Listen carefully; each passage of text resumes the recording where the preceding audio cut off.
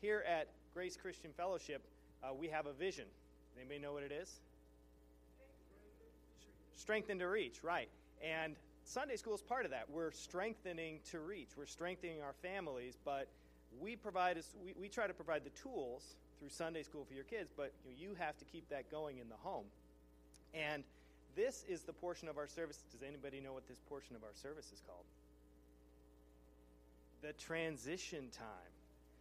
We had a meeting of the transition team about 2 weeks ago, and one thing that was covered as we were talking about, what's our vision for the transitions that was very interesting was, this is a transition through a service that is meant to strengthen to reach. All the aspects of the service. The worship ministry, when we worship God, when we praise God. The sermons, where we learn about God. The Sunday school, where we strengthen our families, strengthen our kids. And even the transition, where we try to help equip you with your tithes. And we talk about tithes, and we give you the opportunity to tithe, which is a form of worship. And just like the Sunday schools, where we provide your kids with some tools and some teaching, and it's up to you to keep that going, so too with the tithes. The ushers will come forth, we'll receive the tithes, we'll collect the tithes, but we can't write the checks for you. It's up to you to do that, to take that step of worship one step further and be faithful in it. So in a moment, sorry, Judy. Also, please fill out your welcome cards. This is a great time to fill out your welcome cards. They're in the front pocket. Lets us know, kind of keep tabs on who's here. And also on the back, you can fill out any comments. Maybe you have a great idea for a welcoming ministry where we would put ushers on Segways and they could move around to welcome people. Or maybe you'd like to see more dioramas used in church. The back of the welcome cards is a great place to do that. So I'm going to pray for the kids. I'll pray for the tithes, and the ushers will come forth and receive them, and we'll get started. Heavenly Father, thank you for this time, Lord. Thank you for this time where we can be equipped and strengthened, Lord. And I pray for a blessing on the tithes. I pray for a blessing on the Sunday school teachers and the children. In your Son's name we pray. Amen. Pastor Jim. Well, good morning. Hello. It's good to see you. You are good looking. You are good looking. If you weren't good looking, it would not be good to see you. I'd want to preach facing the wall maybe. I don't know. This is a good looking crowd. Have you seen some ugly crowds? I have seen some ugly crowds. This is not one of them. So, I want to tell you, I was blessed yesterday. We had at my house, the home group leaders, so our church has a number of home groups, and our home group leaders came over. We have a home group for home group leaders once a month at my house, and I just love these people. I do. I just want you to know we have great home group leaders. They love you. They love their home groups, and I was blessed to be with them yesterday. And I felt bad for them. I started the night off with some energy, but I don't know, around 9 o'clock, all of a sudden, when you get tired and then you get like stupid tired? I was stupid tired. There were some funny things being said we were talking and just sharing. I was sharing hearts, and some funny things were being said by, I don't know, maybe Ryan Spellacy and some other people. And I found myself about 30 seconds after the statement going, oh yeah, that was good. Yeah. So, anyway, I'm blessed by them.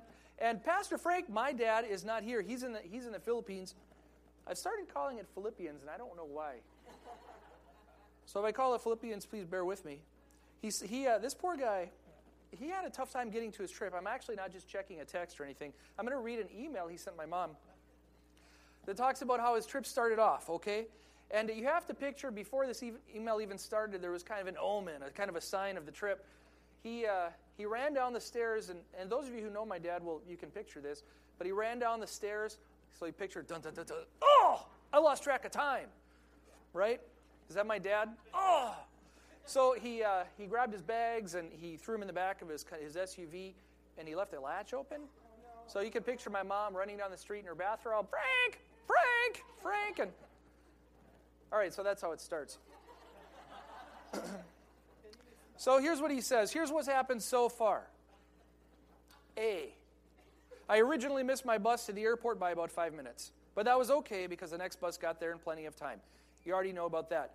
When you know you're already running late for a trip and then you miss your bus, Because of the snow, we were kept in the airstrip for 3 hours. So we took off 3 hours later. So he finally makes it to Chicago. It was one of the snow days. He's 3 hours on the airport, just sitting there. So that's happened to a number of you. It's a pain, right? Because the plane burned so much fuel in those hours, we didn't have enough fuel to land in Hong Kong. Therefore, we landed in Taipei for fuel and a crew change. That took about 2 hours. When we did land in Hong Kong, it was too late for the flight to Manila. So they put us up in a hotel, fancy hotel. It probably cost them plenty. They gave me about 4 hours of sleep before I had to get to the Hong Kong airport. That plane had a problem. We were delayed 2 hours. When I finally got to Manila, it was 11 o'clock Wednesday. Well, that was my adventure getting here. So this poor guy, 48 hours to get from here to there. That is brutal, right? So please keep him in your prayers. That's a long trip. And, I've traveled with my dad. Some of you have traveled with my dad. He jokes about Spilches, right? Ants in the pants. My dad has ants in the pants. And so pray for him. I can't imagine 48 hours getting there. I can't imagine the person sitting next to him in the airplane. Hold on a second. Hello, Mark Holdman. Yeah, that's pretty funny. So Mark Holdman just called me. I like these. I'm going to share. Some of you have seen these already in the internet. You might be a child, or you might be a child of, or know a child of the 50s, or 60s, or 70s, or 80s, right? So you've seen these. I know a number of you have seen these. I just want to share these. They kind of make me smile. They definitely make. I was laughing at some of them out loud when I was preparing this. You might be a child of the 50s if pharmacies were called drugstores and had soda fountains where druggists mixed malteds. Yes. Right? Yes. Now, if I call somebody a druggist, I'm thinking that man's in his garage making some meth. Yeah. It's a totally different thing. You might be a child of the 50s if you enjoyed watching Howdy Doody Time. Yes. The original, the first time through. If guys and gals wore saddle shoes. Yeah. And if you don't know what saddle shoes are, find somebody that just said, yep. If you own a coonskin hat. I did. Now, I got to tell you, I'm not a child of the 50s, but I always thought those were cool when I was a kid. And there was one, this is a true story, I was about 17 or 18, my friend Schultze was driving, and he hit a raccoon, and he pulled the car over so he could go out and snip the tail off the raccoon. He did, well, the raccoon was dead. He didn't need the tail, but... Brill cream. Yeah, a little bit. Right? Remember Brill cream? Some of you do. I know it's true. Michael, aren't you remember it? No. You might be a child of the 60s. 60s, I'm a product of the 60s. If you watch the Ed Sullivan Show with your parents. Oh, I do. Right? Remember the Beatles were just celebrating their anniversary? If when you were a kid, your station wagon seat faced backward. Yep. If you wore nice clothing when you were on an airplane. That was a big deal, right? You remember that? Being a kid on an airplane? That was like... McDonald's was over 1 million sold. Yep. Now there's probably, I don't know how many McDonald's there are. You might be a child of the 70s if you still wonder if Mikey died from the combination of Pop Rocks and Coca-Cola. Some of you have no idea what I'm talking about, but those of you who do, you know exactly what I'm talking about. If you had a Dorothy Hamill haircut. Alex, did you have a Dorothy Hamill haircut? Yeah? I know some of you girls did. If you remember getting off the couch to change the channels. In other words, if you were the remote control. Jim, adjust the antenna. Stand there. Some of you know what I mean. If you were into the Bionic Man or the Bionic Woman or anything like that. If you grew up on Schoolhouse Rock.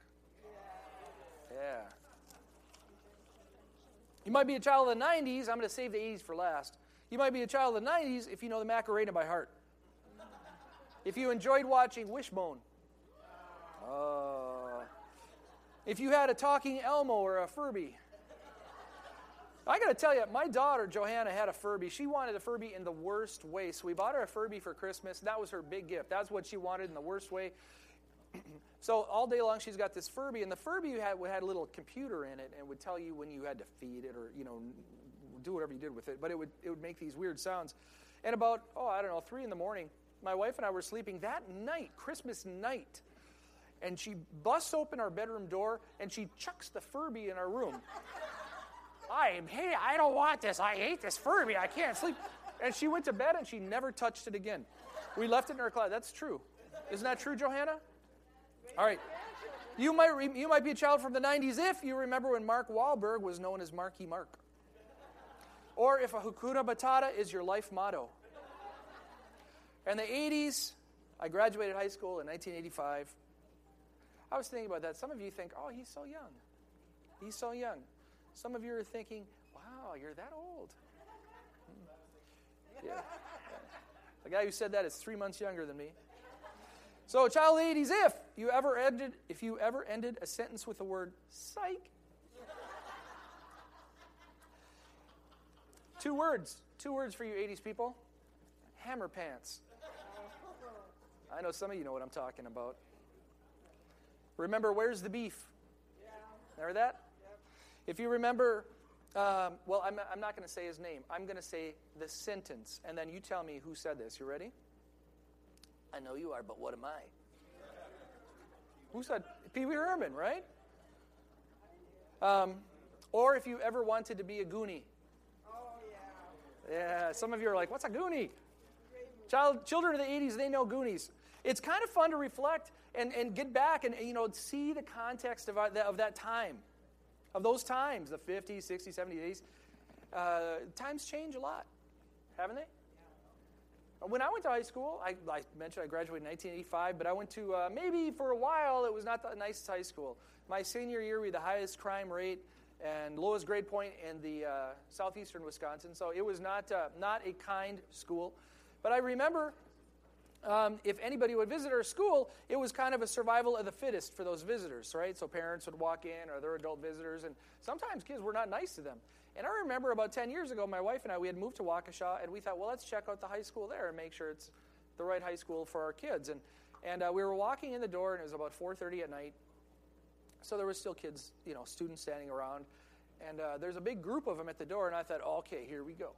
Here we go. Because that's how I know high school, right? That was my experience. Here we go. I'm going to walk through this crowd. And they stopped, and they gave us, the eye. We're getting closer. And I'm ready. They're going to say something. I'm ready for it. And then they stepped back and opened the door and said hello. Blew my mind. But by the time my youngest daughter graduated, it had gone to that place that I knew. It had really started to shift that way. There were still good kids there. It's not the point. My high school wasn't full of all bad kids. But times change. Times change. Do you know what I mean? Going to the store, the niceties, the manners aren't there the same way. Just people have changed. It's more cynical, I think. Society's a little more cynical. Not everybody. I just, as a whole, it's not as trusting. My daughter Emily goes to school in Minnesota, and we've been paying for her car insurance. So I thought, well, this seems kind of crazy. Why are we paying? So I called our insurance company and said I'd like to remove our daughter from insurance. She doesn't drive. She doesn't have a car, and we'd like to remove her. And she said, oh, well, the lady on the phone from the insurance company said, I don't know if that's going to make sense. Did she have a new driver's license? Oh, no, she doesn't. She just goes to school in Minnesota. And the lady said, well, if she's still in your part of your address, even if she's away, I still need to charge you for insurance. And this went back and forth, and ultimately she said, there's so many people that have lied and said their children have gone away to school, and we found that they've been here, but it's had a big impact on American family, my insurance company's rates. And I think, well, that's too bad. Society's really evolved to that place. People are just looking to save a buck. It's just a different time. And it's good to know the context of our times. The New Testament talked a lot about the last days. It's interesting because it speaks many times of the last days. There's times where we're told to remember that we're in the last days. And we're being told to watch for the context of these times. Watch for it. It's interesting, isn't it? But with all these changes, we're going to read a verse. Bring it up there, Alex. Here we go. I remember back in the day, the preacher would say, turn to, and everybody take a couple minutes, and you hear the pages going. And so now we've evolved to this place with technology. I'm going to read one wall, and you read another wall. Kind of odd. All right, so 2 Timothy chapter 3. But know this, in the last days, perilous times will come. For men will be lovers of themselves. Now this is starting to talk about society here in these days. Lovers of themselves, lovers of money, boasters, proud, blasphemers, disobedient to parents, unthankful, unholy, unloving, unforgiving. This is really downer, right? Slanderers, without self-control, brutal, despisers of good, traitors, headstrong, haughty, lovers of pleasure rather than lovers of God, having a form of godliness but denying its power. They seem like believers, or they seem like they know about God, but they don't. And from such people turn away, for this sort are those who creep into households and who make captives of gullible women loaded down with sins, led away by various lusts, always learning and never able to come to the knowledge of the truth. I think this is a really depressing passage. I do. I'm reading about it. I know that I'm in the last days, and I know the Bible says I need to pay attention to the context of the last days. And I read about the people in the last days with me. This is a downer.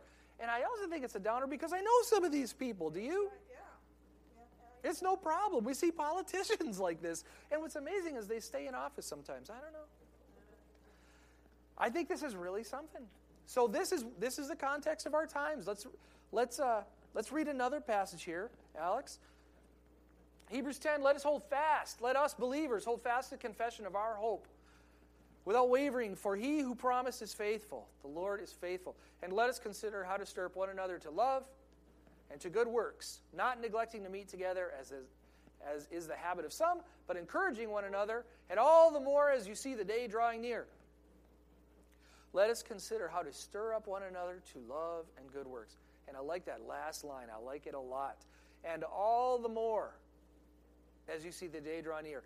The closer it gets to the end, the more important than ever it is for us to stir up each other to love and good works, not neglecting to meet together. The closer it gets to the end, right? Bit by bit by bit, the closer it gets. And I think the call to stir is good. But I really think the key passage the key passage that I want to pull out today is love. That word love there is agape. There are several types of love in the Bible. There's four. One of them, it's kind of a hybrid-y word. I'm going to leave that off. But the other three types of love, one type of love, and I know a number of you know this, but I want to refresh it. One type of love is a brotherly love, just when you click. You just get along with somebody. It's a good love. It's a nice love. Then there's another type of love. It's a little romantic. Right? Charlie and Chantal, you know what I'm talking about. Yeah? So it's a romantic love. You get married, that's love between husband and wife, right? But then there's this love, the agape love. This is not a feeling love. In fact, we can't find any feeling for this at all. This is a call to response, a call to obedience. What's interesting, if we search the Scripture, we cannot find anywhere where it's an option. It is an action, a call to something. It is a call to something. There's a great description. We're going to read it in a minute. I read this description at some weddings. It's agape love, and I've heard people say that's agape love. Weddings should be about the romantic type of love. I believe as we get into this description, it is just as important as ever for a husband and wife to have agape love for each other as it is the romantic love for each other. This love is for all people, not just believers for believers for the world, but it's for how we view everybody we look at. Everybody we look at. This is the same love that Jesus exercised when he died on the cross. I don't know that he felt his love. Maybe he did, I don't know. But I know he certainly acted on it. Right? Okay. We're going to read. Don't go there yet. Back up. We'll surprise them. Be intrigued. Hang in there. So, okay, I want to set the stage here. This is a well-known passage, but it's important that we see the context that it is in. Paul says, before we read, and we're not going to read this part, Paul is saying, love is the most important thing. You can have all these spiritual gifts, but love's the important thing.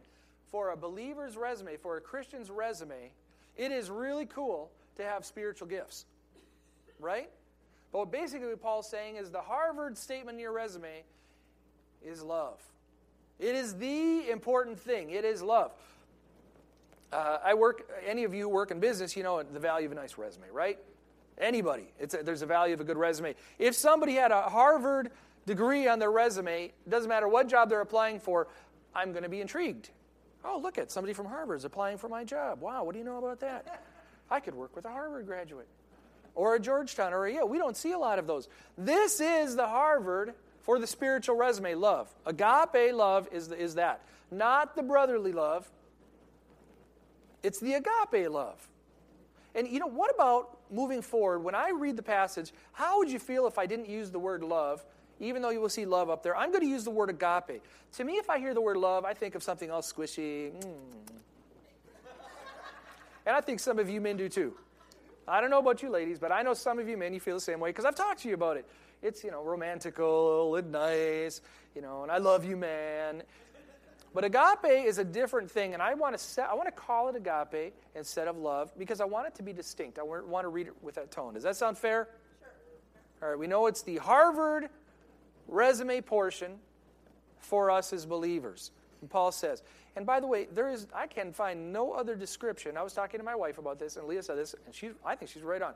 I can find no other description in the Bible that just about something like this, the way agape love is described to us. It's distinct in that way. Okay, all right, Alex. Agape is patient and kind. It is patient and kind. Agape does not envy or boast. It is not arrogant or rude. It does not insist on its own way. It is not irritable or resentful. It does not rejoice at wrongdoing, but rejoices with the truth. Agape bears all things, believes all things, hopes all things, and endures through all things. Agape. Remember, it's not just about, that feeling of love, but it's the agape. It's when it's an action, when we do these things. If we're going to have this action is going to mean we're going to be patient, we're going to be kind, we're not going to envy, we're going to not boast. It's like that, right? So, I just want to make sure that we're all on the same page, that this is absolutely the essential way for us to walk our lives. This is not the option. This is not the suggestion of how we should treat people that we like. This is absolutely the essential way for us to walk our lives toward everybody. I think that passage in Corinthians has a lot of points to it. I want to focus on two things that I believe will help us in these times, in the context of this era, with agape love. Two things to focus on. We could list a whole bunch of things. We could do this. I just want to pull out two things. If we master these two things, if we master them, our behaviors here and our behaviors in the world will totally shift. And I'm generalizing. I know some of you, I know a lot of you here, and you work on these things, but we will seriously, positively impact each other and our community with these two behaviors.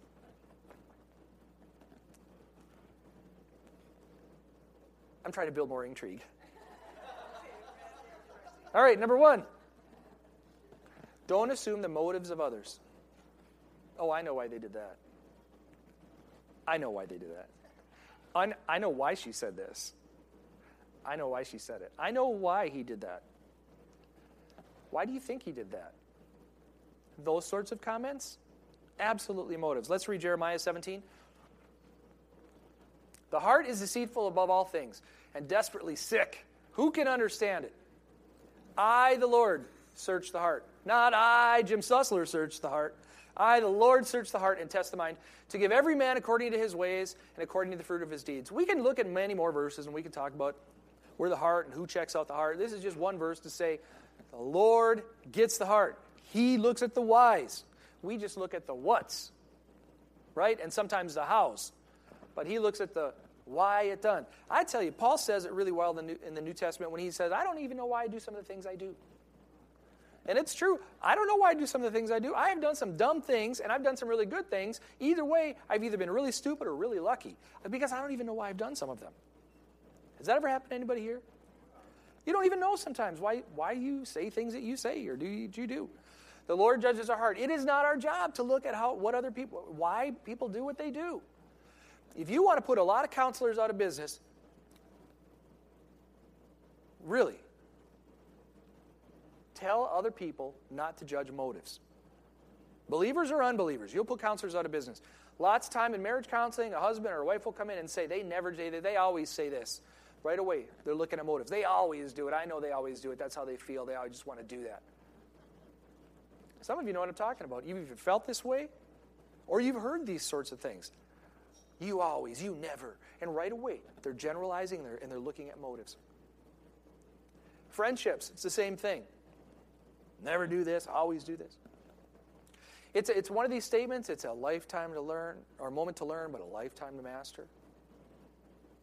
Not judging motives is a heavy, heavy thing to do. Easy to hear, heavy to do, but it's right on. So that is the first way of exercising agape love in this era. Just don't judge motives. It's a very tactical thing.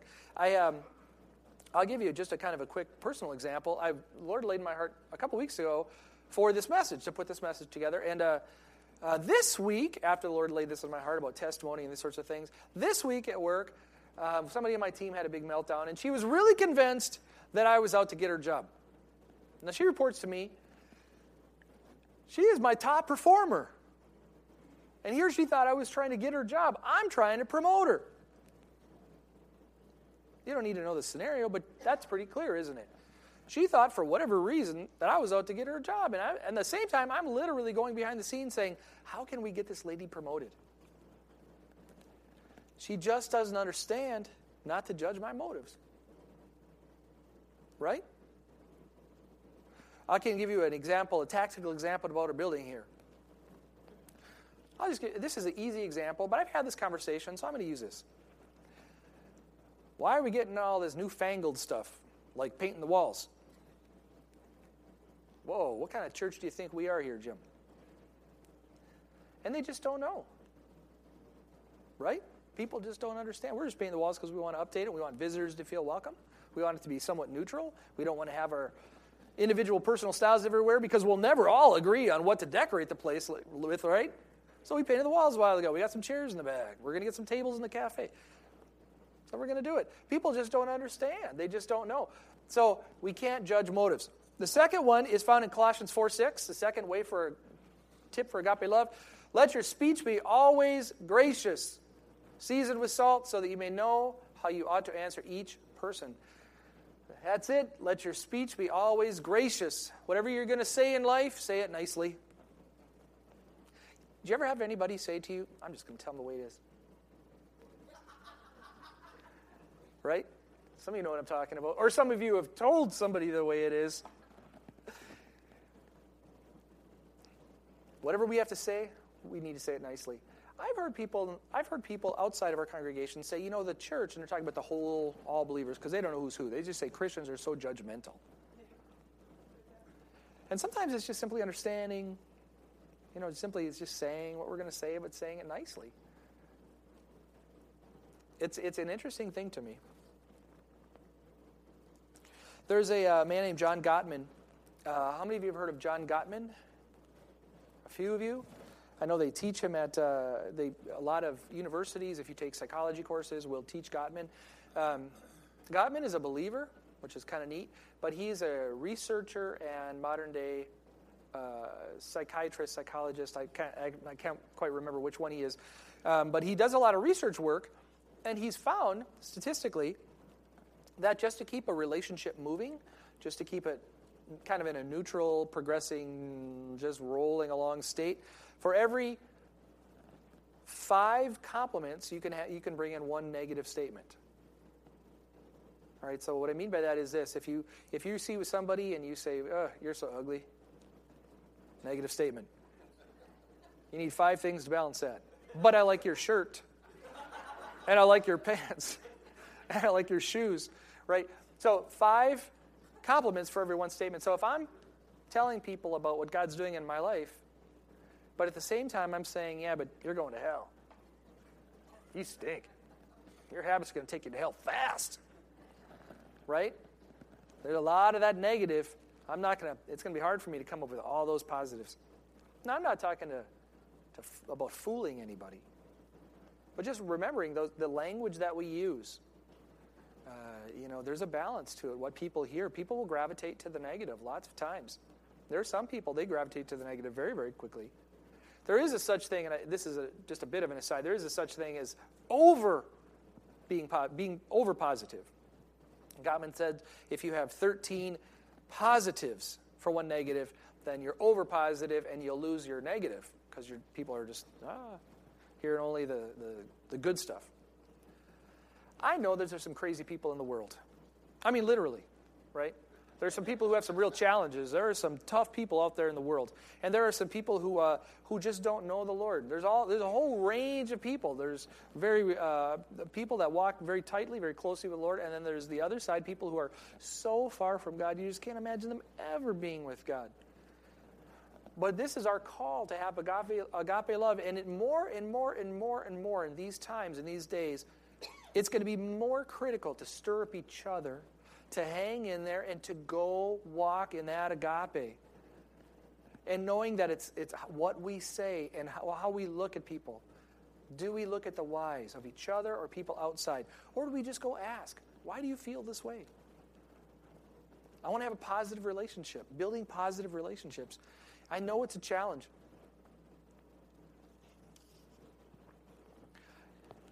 I also know that it's not fair. Sort of. Right? Why do I have to have an agape? Why do I have to treat somebody so nicely when they treat me so poorly? You know what I'm talking about? It's like a kick in the pants. Thanks a lot, Yeshua.